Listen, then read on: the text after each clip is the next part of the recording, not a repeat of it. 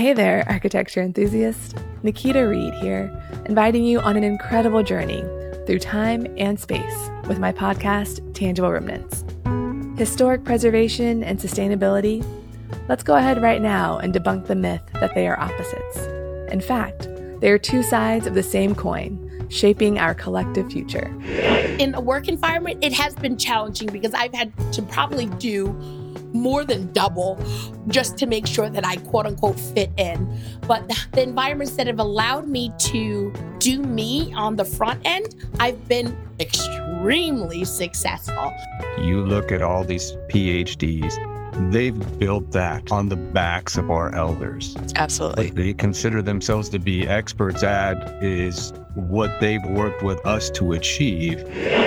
I know we have to prioritize people before products and before place. Join me as we unravel the stories of historic buildings shaped by the people of a specific era and often influenced by race and gender.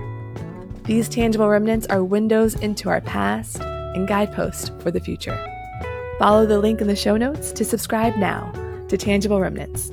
Let's explore the interconnectedness of architecture, preservation, sustainability, race, and gender.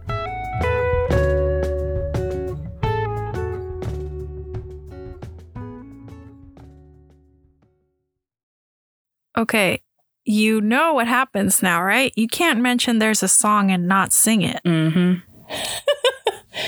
Okay, fine. I will sing it for you.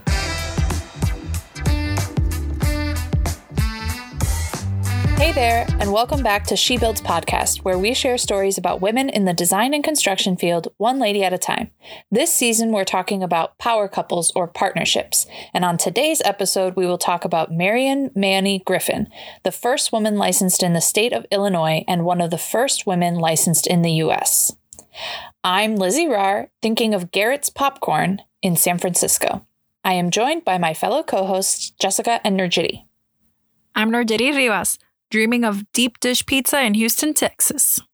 I'm Jessica Rogers, thinking about my favorite thing from Chicago, a great Chicago hot dog. And I'm based out of Washington, D.C. All right. Just so you know, everyone, the three of us are not historians, nor are we experts on this subject. We're just sharing stories about the information we find about each woman.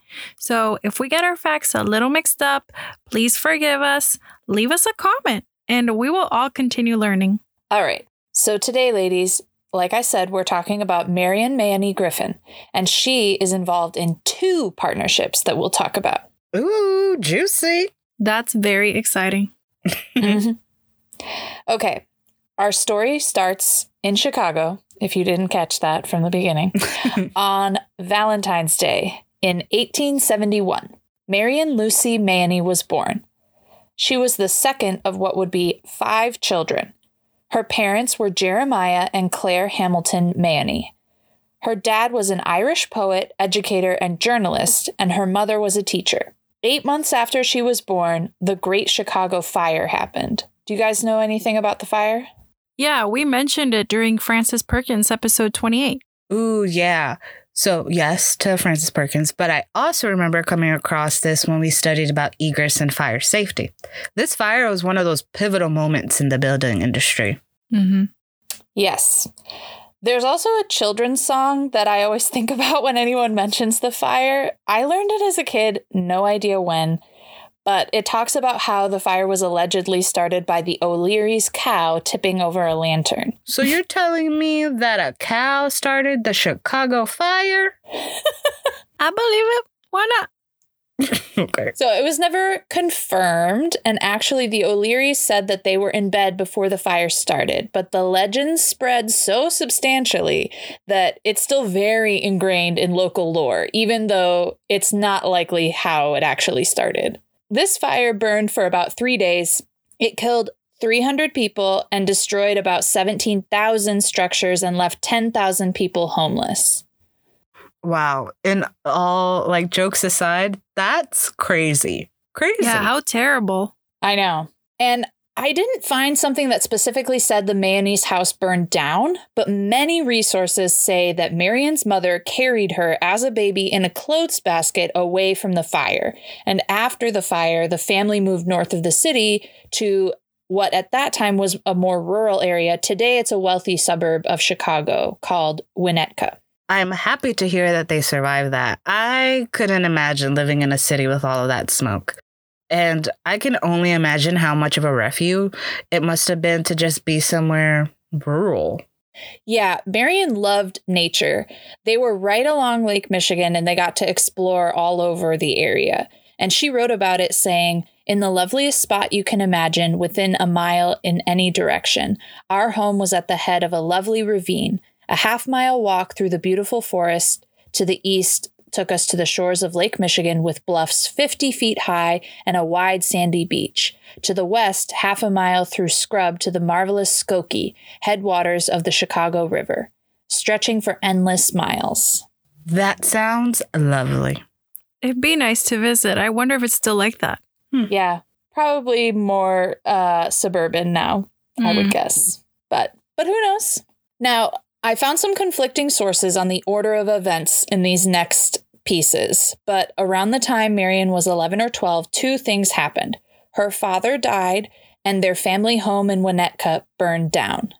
Oh my gosh. Man, I hope a cow didn't cause this fire too. Or, well, alleged cow. But it's awful, regardless of the cause. Yeah, what's up with this lady's childhood on fire? It feels like a bad omen or foreshadowing of some sort. What's going to happen? Right? Yeah, I mean, it was not a great time for the Mayonnaise. So Marion's mother and the 5 kids moved back to Chicago, where her mom got a teaching position at a local school, and her grandmother and Aunt Myra moved in with them to help with all of the kids. We don't talk about this, you know, the women that had to have help when it comes to raising their children. This is refreshing. Yeah. And they were apparently pretty raucous and outspoken. The teachers apparently were very relieved once they'd had the last Mayonnaise get through their class. That's funny. Yeah.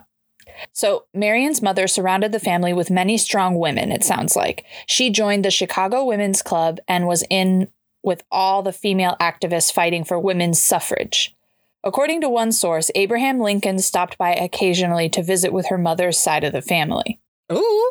This reminds me of Minette de Silva, episode 17, and their family friends, Gandhi and Prime Minister Nehru. You know our ladies and their family connections. No Totally big deal. cash. Totally cash. Yeah, exactly. Or Jane Addams and how didn't Lincoln call her dad Double D Adams? That's Is that where that came from? I was just thinking that one too. Yeah. Well, so while they were living in Chicago, Marion also was exposed to architecture through her cousin, who was an architect, Dwight Held Perkins.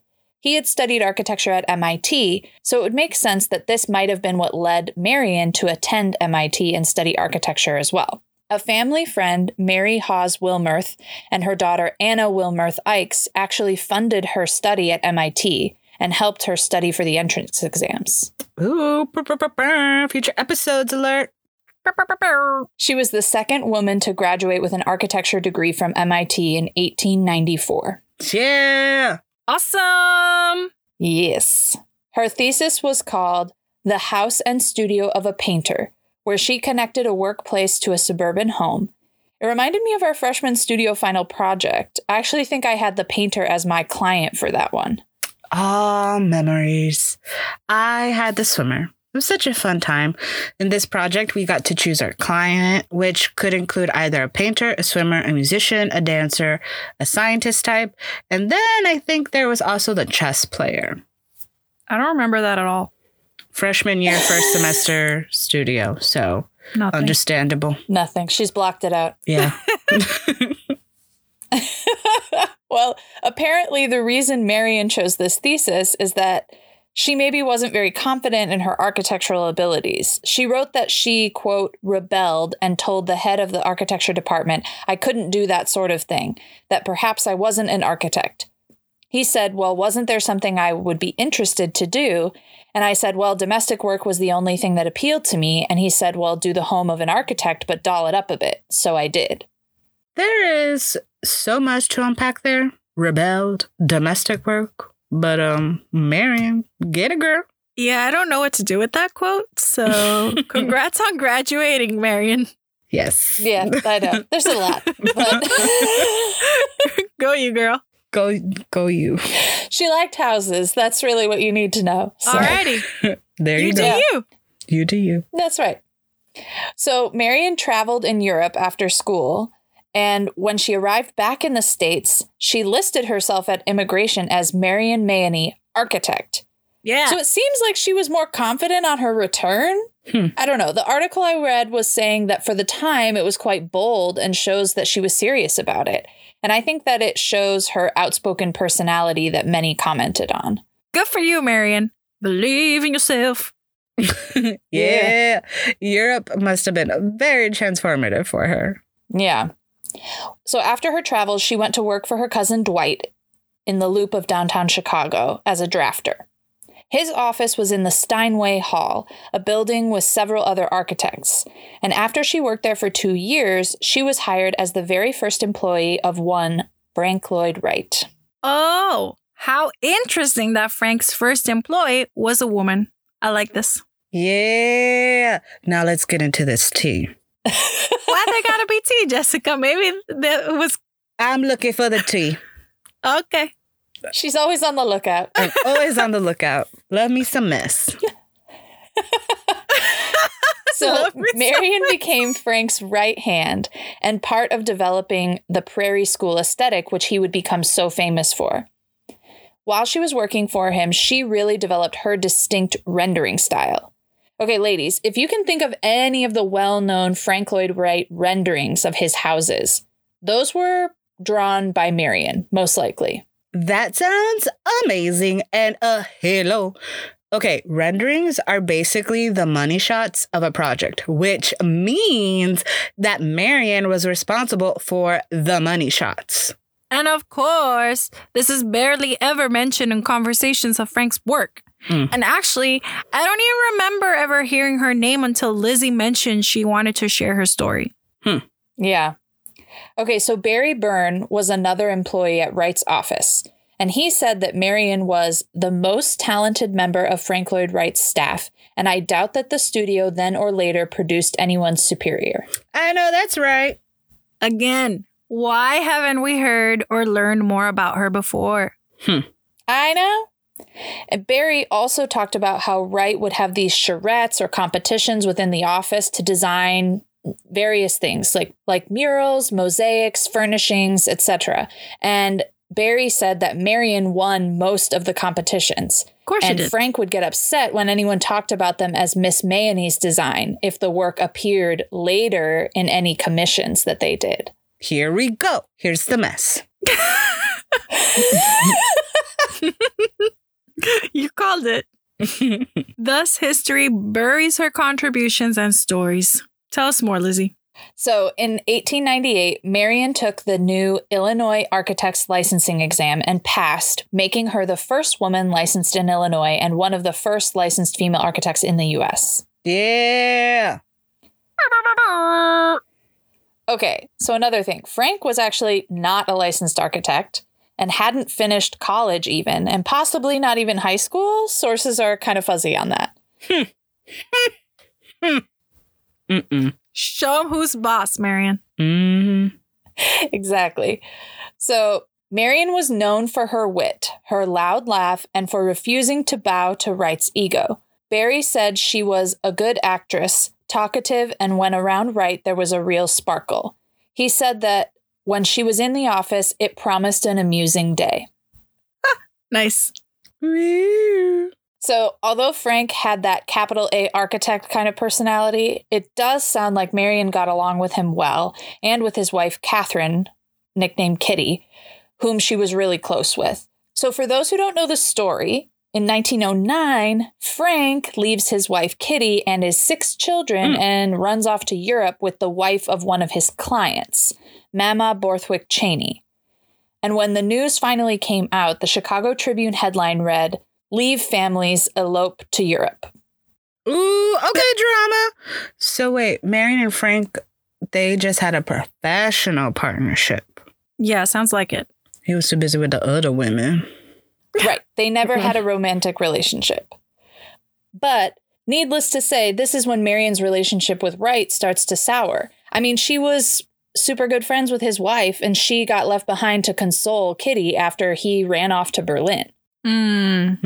Also, if you want to read more about that story, I recommend the book Loving Frank, which is written from Mama's perspective. It's very good. So the other woman wrote the book? You know, we really need a show about this type of stuff. I would watch.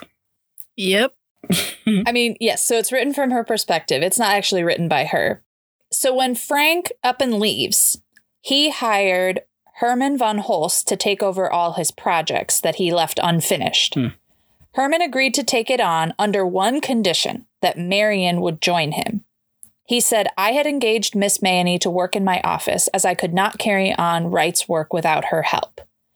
I also read that Frank had initially asked Marion to take over, but she turned it down, which sounds like maybe a smart move because it sounds like a lot of the projects were paid for up front. So they were kind of, you know, working after, and he took the money and then they were just working on it to finish it. Like, I'm not really sure. To go but gallivant. it sounds like a hot mess that Marion was right to not take charge of. It's like, hell no. Yeah. She wrote about that time in her unpublished memoir called The Magic of America and said, "When the absent architect didn't bother to answer anything that was sent over to him, the relations were broken." I totally get that. But I think it must have been something more personal for her too. Sure, she probably wanted to see the projects through to completion, but to become the face of projects from the architect that abandons his family? No, thank you. Yeah. So she worked at Frank's studio for 14 years. And she also did several projects of her own, including All Souls Church in Evanston, several homes in Decatur, an unbuilt home for Henry Ford in Dearborn, and the Amberg House in Grand Rapids, Michigan. Okay, big names. I can't wait to see those on our show notes. Yeah. All right. Do you guys remember when we went to see the Meyer May house by Frank in Grand Rapids during college? Of course. So, yeah. So the Amberg house is actually 2 blocks away. And I think we might have driven past it and pointed it out when we were there. But anyway, I looked it up to see if I could tour it when I went home over Christmas or like another time. And apparently there's a guest suite in the basement of the house and it's an Airbnb. So we might need to go back to Michigan. Just saying. Hells yeah. And I totally remember that tour. It was so cool.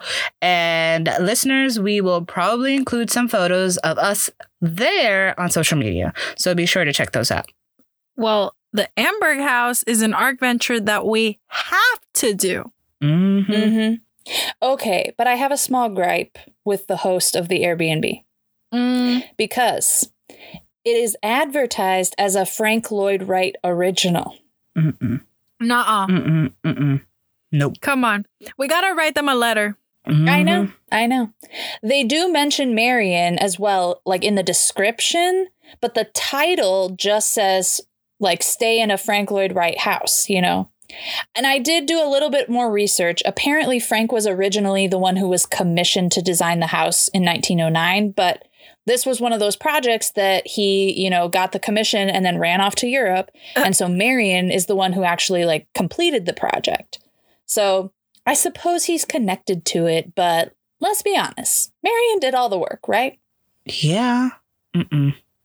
I'm telling you, we should write them a letter. Yes. I know. We'll have to go stay there. And then when we tour the house upstairs, we can tell them. Tell them about themselves. Leave the letter. By the way. When they're like, this is a house designed by famous Frank Lloyd Wright. Wrong. Marion Manny Griffin. Let me stop you right there. Let me stop you right there. Your facts are wrong. I'm gonna let you finish. But you wrong. But. Okay. Another thing about Marion and Frank, though. While Frank is off in Berlin, he published the Wasmuth Portfolio in 1910. This was a collection of his works, and honestly, this is what made him world famous and considered an architectural genius. But guess whose renderings make up almost half of the drawings in that portfolio? Oh, who could it be? Our girl, Marian. Surprise, surprise. Yep. So while Frank might show up again here and there in our story, we're coming to the end of Marian's first partnership, and we're going to move into the second. Oh. Introducing Walter Burley Griffin. Walter was an architect who had gone to the University of Illinois and was also licensed in Illinois. He started working at Frank's studio in 1901. He loved gardens and did a lot of the landscaping for Frank's projects. A few years later, Walter and Frank got into an argument and Walter left. But when Frank left and went to Germany, Marian convinced Herman to hire Walter back. Hello, Walter. Here's where Marian meets her Griffin. And remember, she liked nature and stuff. And his love of gardens and landscapes. Man, these two are just two buds in a garden. But continue, Lizzie. Yes. Long story short, Marian and Walter started hanging out, going on canoe trips, and then they got married in 1911. Yeah. OMG, canoe trips? That sounds like such a Marian date. Right? She was 40 years old at the time, and he was 5 years younger. Oh, she wrote nice. about their relation, right? Okay. She wrote about their relationship, saying, "When I encountered Walter Burley Griffin, I was first swept off my feet by my delight in his achievements in my profession. Then, through a common bond of interests in nature and intellectual pursuits, and then with the man himself. It was by no means a case of love at first sight, but it was a madness when it struck." Oh, cute. Oh, it was so meant to be. Yeah. She was so enamored with Walter, and she spent most of the rest of her career supporting his career and pushing him forward. She said, "Truly, I lost myself in him and found it completely satisfying." One article I read made an interesting point, saying, "It may seem disappointing to us now that she willingly chose a subservient role, but for the era, Marian had the best of both worlds. Unlike other female colleagues, Griffin didn't fade into obscurity once she got married. But unlike trailblazing architect Julia Morgan, she had a partner in her life, both professionally and personally." Okay, shade. Mm-hmm. Yeah, there's a little shade there, but that statement gives us a lot to think about. I'm definitely disappointed that she took such a secondary role, and I wonder how different her story would be if she hadn't. But I do need to remember that this was 1911, and she probably did get lucky in the sense that she married someone with whom she could continue to practice and develop her professional career. I don't know. What do you think? Maybe she was enamored enough that she wanted to support someone more than herself, if that makes sense. Yeah, I agree. My initial thought is I'm sad that she took a back seat, but at the same time, maybe that's what she wanted to do. And if she was happy with that, and doing good work, then I don't know. I can't fault her for that. But it's hard to know if she felt like she should take a back seat because of society, or if she truly just preferred that role and really wanted to support someone she loved, like Jessica said. Yeah, I guess we'll never know what really happened. But that Julia Morgan bit was a bit uncalled for. Like, what is she trying to say? That Marian beat Julia in life because Julia didn't marry? It's not for everyone, okay? We all have our own life journeys, and Julia had all she needed. Sorry, I just needed to say that. Yes. Thanks, Najiri, because some people can be married and have careers, and some choose not to get married, and that's okay. Also, side note, I think Marian, she was 40 when she married the dude. Maybe she was tired. She didn't want to be a boss lady and just take, second seat. But anyway. Yeah. Who knows? It's all good. She did what she did. She did what she did. That's right. So, Lizzie, what happens next? So the Griffins opened their own firm in Chicago, and they were very busy. Meanwhile, Australia has been talking about holding a design competition to design the urban plan for their new capital city, Canberra, for many years. And Walter has been waiting for it to finally happen because he wants to enter. So in May of 1911, they finally announced the competition, the requirements, and the January 1912 deadline. So after all this time, Walter is procrastinating about whether to enter the competition or not and worried about managing the scale of it. Seriously? I bet you Marion did something about that. Yep. Oh yeah, Marion wasn't having any of that. She pushed him to do it in typical Marion fashion and said, "For the love of Mike, when are you going to get started on those capital plans? How much time do you think there is left anyway? Perhaps you can design a city in 2 days, but the drawings take time and that falls on me. Perhaps I am the swiftest draftsman in town, but I can't do the impossible. What's the use of thinking about a thing like this for 10 years if when the time comes you don't get it done in time?" Ooh, triggered. Okay, so as a drafter, once upon a time, I feel very triggered, waiting on ideas and changes up into the last minute, but you're the one that has to make all of the drawings. Ooh, triggered. Totally triggered. Trigger warning. This sounds like typical client shenanigans to me. Mm-hmm. But it also sounds like Walter was a little scared. Mm-hmm. I like that Marion was like, "Don't be a little chicken, yo wuss." That's right. Well, with the help of other architect friends and family, they finished all of the drawings on New Year's Eve of 1911 and got the drawings on the last ship out to Australia. Yeah, thanks to Marion. That's right. Talk about down to the wire, though. Literally, like. I know. So the design package included many renderings that were done by Marion, who had never been to Australia, but it was said that she captured the essence of the area and the landscape, and that these renderings are likely a huge reason why the Griffins won the commission to design the city of Canberra. Oh, yeah. They actually beat out Eliel Saarinen, who was in second place. Oh, Eliel Saarinen. Well, we're going to talk about this guy a lot more this season, so stay tuned. Just know it was a big deal that Marion beat Eliel. Yes. It was a huge deal that they won the competition, and it became worldwide news. Right after it was announced, 2 Australian women, Miles Franklin and Alice Henry, they happened to be in Chicago visiting Hull House. And so they decided to stop by the Griffin studio to see the architects who had won the competition to design their new capital city. They wrote an article about it in the Sydney Daily Telegraph, and they were the only newspaper story that noted Marion was also an architect. Yeah, women supported women. They knew what was up. Gotta love that. Also, listeners, check out episode 23, Jane Double D Adams, to learn more about the Hull House. But yeah, glad it was mentioned somewhere that Marion was also an architect in the award-winning project that wouldn't even exist if it wasn't for her. Right? Well, Frank also had a thing or two to say about the fact that they won this competition. Sorry. Yeah. I know this guy. I know. He told everyone that he thought their work was second rate and said that Walter was just a draftsman and stealing his designs. Because of these comments, Marion held a pretty strong hatred of Frank for the rest of her life. Frank sounds like a hater to me. You know he is. He's a silly little hater. Didn't he hate on another lady? Yeah, I think it was Nobuko. Yeah, it was Nobuko. Frank sounds like a little narcissist, and when it's not about him, it's no good. Whatever.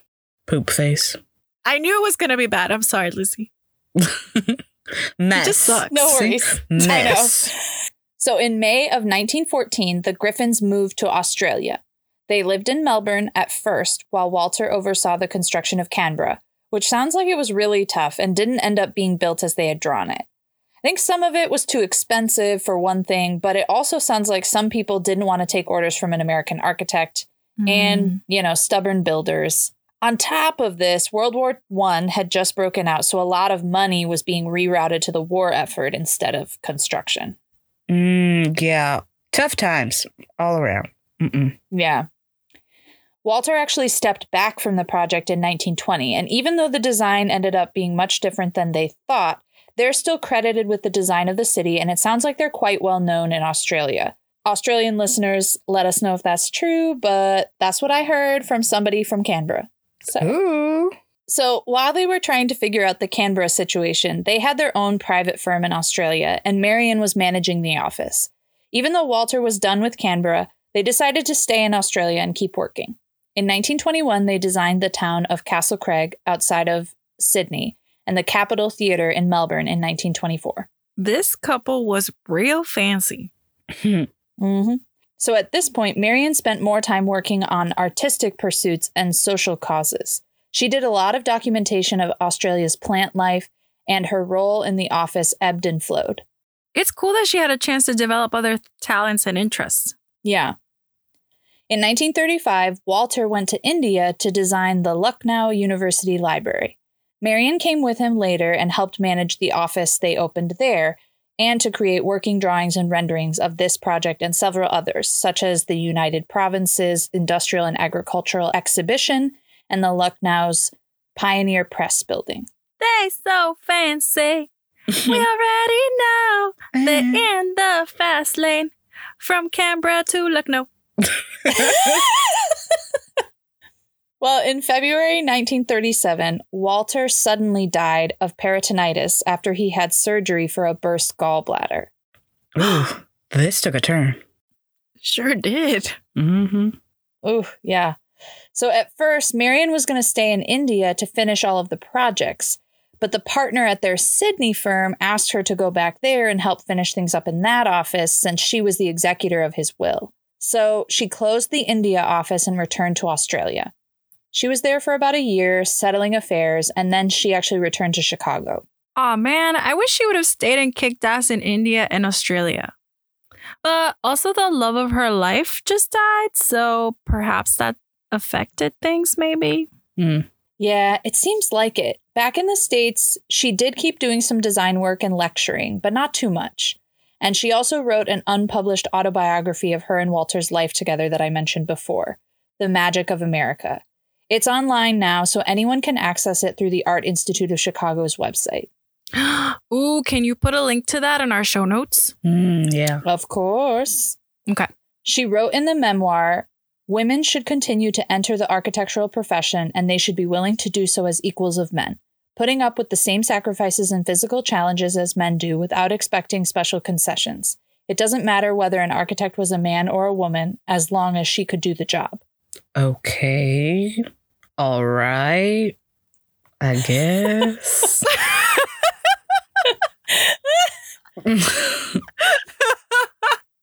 Sorry, listeners, I wish you could see Jessica's face. Okay. I mean, this is not the first time we hear one of our ladies making a comment like this. Yeah. I wonder what was happening at the time. What women were out there asking for special treatment. It sounds to me like the only special treatment they were asking for was to be recognized for their work and efforts. Okay, wait a minute. Do you think that maybe they just needed to say things like this to even be heard by men? Like, were they just playing the game? I think she was reminding folks, cough men, that women can be architects too, but maybe that women shouldn't expect extra praise because they're doing the same work as men. I mean, I've heard women say things like, why do I have to be referred to as a female architect? I'm just an architect, period. I think maybe Marion is saying something similar.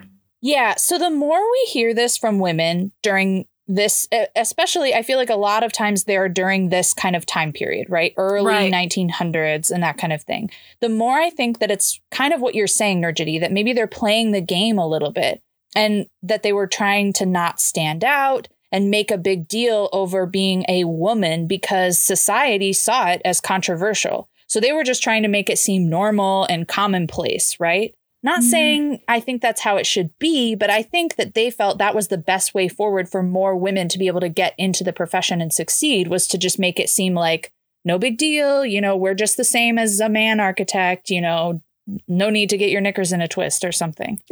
Yeah, I see both your points. If only we had a time machine and could go verify what they meant. Maybe if we meet them in heaven, we can bring this up. Yeah, Yes. get the true tea. Well, Marion died on August 19, 1961. She was 90 years old and penniless. What? I know. I don't really have much more info on that, but every article I read said she had no money. So at first, her ashes were put in an unmarked grave because it was labeled a pauper's death.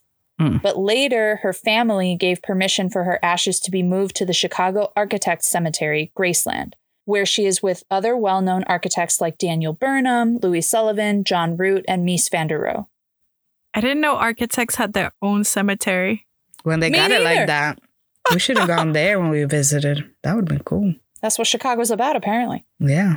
I mean, I can't believe that she was penniless. How could this be after all the fancy work she was involved with? I know. But at least someone got involved, and now she rests where she belongs with the great architects of her time. Yeah. What a crazy story. I'm so happy I finally learned her story and amazed at all she did, how important she was for these men's careers, and how sad that they overshadowed her so much. Yeah. It's so sad to hear that she was penniless. It does make me wonder that if she hadn't supported these men and been more about her own work, that maybe she wouldn't seem like all alone at the end. I don't know, just a thought. But I love that she is now physically amongst the Chicago greats. And I love that we get to tell her full story, not just these fellows that she is annoyingly connected to, you know? Yeah. Yes. Let's pause for a quick word from our sponsors. Yeah, that's right. We got sponsors now. Monograph is building a community of firm owners and operation leaders who are looking for solutions that align with their firm's values. Also, they're building the only cloud-based practice operations software built exclusively for architects by architects. Monograph's easy-to-use and beautifully designed software allows you and your teams to know in near real time whether you are on pace to deliver a project on budget. With Monograph, you and your team can plan project schedules, budgets, and assign roles for team members all in one place. Track a project's financial health with their unique Money Gantt, which takes your team's time and makes it simple to see whether you're on track for financial success, and use their firm-wide revenue forecast to make important strategic decisions. The best part of Monograph? It doesn't require a degree in finance to use. To experience the difference today, sign up for a free trial at monograph.com.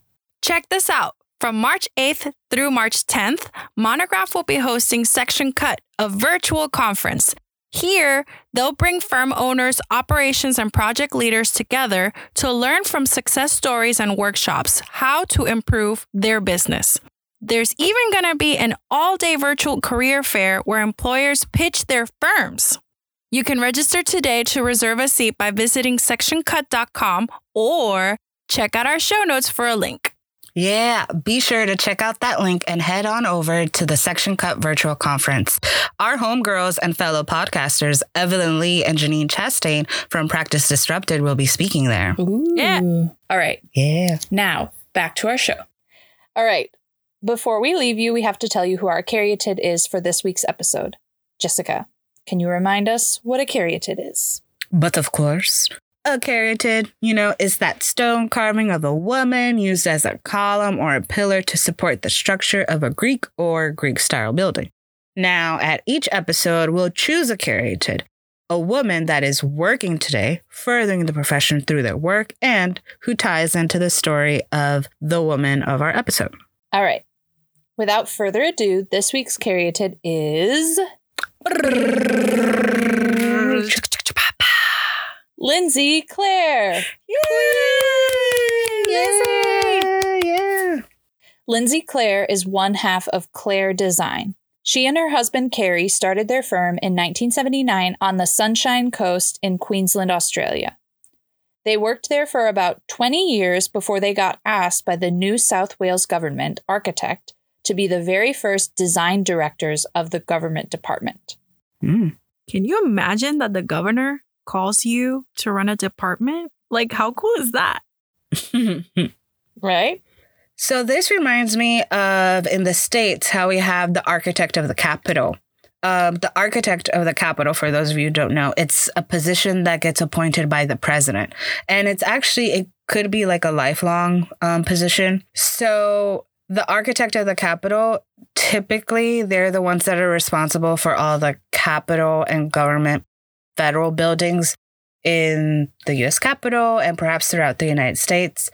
Right now, it's not like they're designing new federal buildings, but now the job for the architect of the Capitol, or at least one of the jobs, is the restoration of the existing buildings and making sure that they're all meets code and are sustainable and all of that. So it's an interesting position. Yeah. So I think the government architect who gave them this job is sort of that kind of a position, like the architect of the Capitol. Mm-hmm. And so they were in charge of designing things for that department. And they moved to Sydney and worked in that role for 2 years.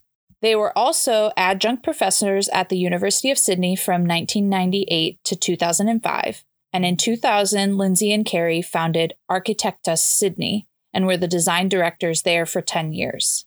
They currently have offices in the Sunshine Coast, Gold Coast, and in Sydney. And Lindsay and Carrie were joint recipients of the Australian Institute of Architects Gold Medal in 2010. Oh my gosh, ladies, we gotta go to Australia and meet these people. They sound like rock stars. Mm-hmm. Right? Yeah. And I loved that they got the gold medal together. It was giving me, you know, Denise Scott Brown Venturi vibes or whatever, but like, you know, on the good side, you know. Congrats. Hashtag power couple. That's right. Okay, before we say goodbye, we want to say thank you to CMYK for the music, John W., our technical producer, and most of all, thank you for listening. We hope you enjoyed learning about Marian and Lindsay along with our banter, and that you're inspired to find out more about them and other amazing professional ladies. Again, thank you. She Builds Podcast is a member of the Gable Media Podcast Network, and Gable Media is all about building a better world. If this sounds right up your alley, which it probably should, listen and subscribe to all the shows at gablemedia.com. That's GABL media.com. Please let us know what you thought of our episode. If you've enjoyed it, please help us spread the word. Tell your friends, your neighbors, your coworkers, your family members, your drafters, your 3D renderers, your hot dog vendors, your Chicago deep dish provider, your mama and your pawpaws, and tell them to give us 5 stars on iTunes. Write us a review, and this will all help us reach a wider audience and for more people to learn about these amazing ladies with us. We are excited to hear from you and for you to keep coming back and learning about women bosses with us. You can email us your thoughts at shebuildspodcast@gmail.com, leave a comment on our website, shebuildspodcast.com, or follow us on Instagram and Facebook at shebuildspodcast and on Twitter at shebuildspod. Bye! Bye, bye, bye, bye, bye. One dark night when we were all in bed, Mrs. O'Leary left a lantern in the shed, and when the cow kicked it over, she winked her eye and said, "It'll be a hot time in the old town tonight. Fire, fire, fire!" Fire, fire, fire, fire!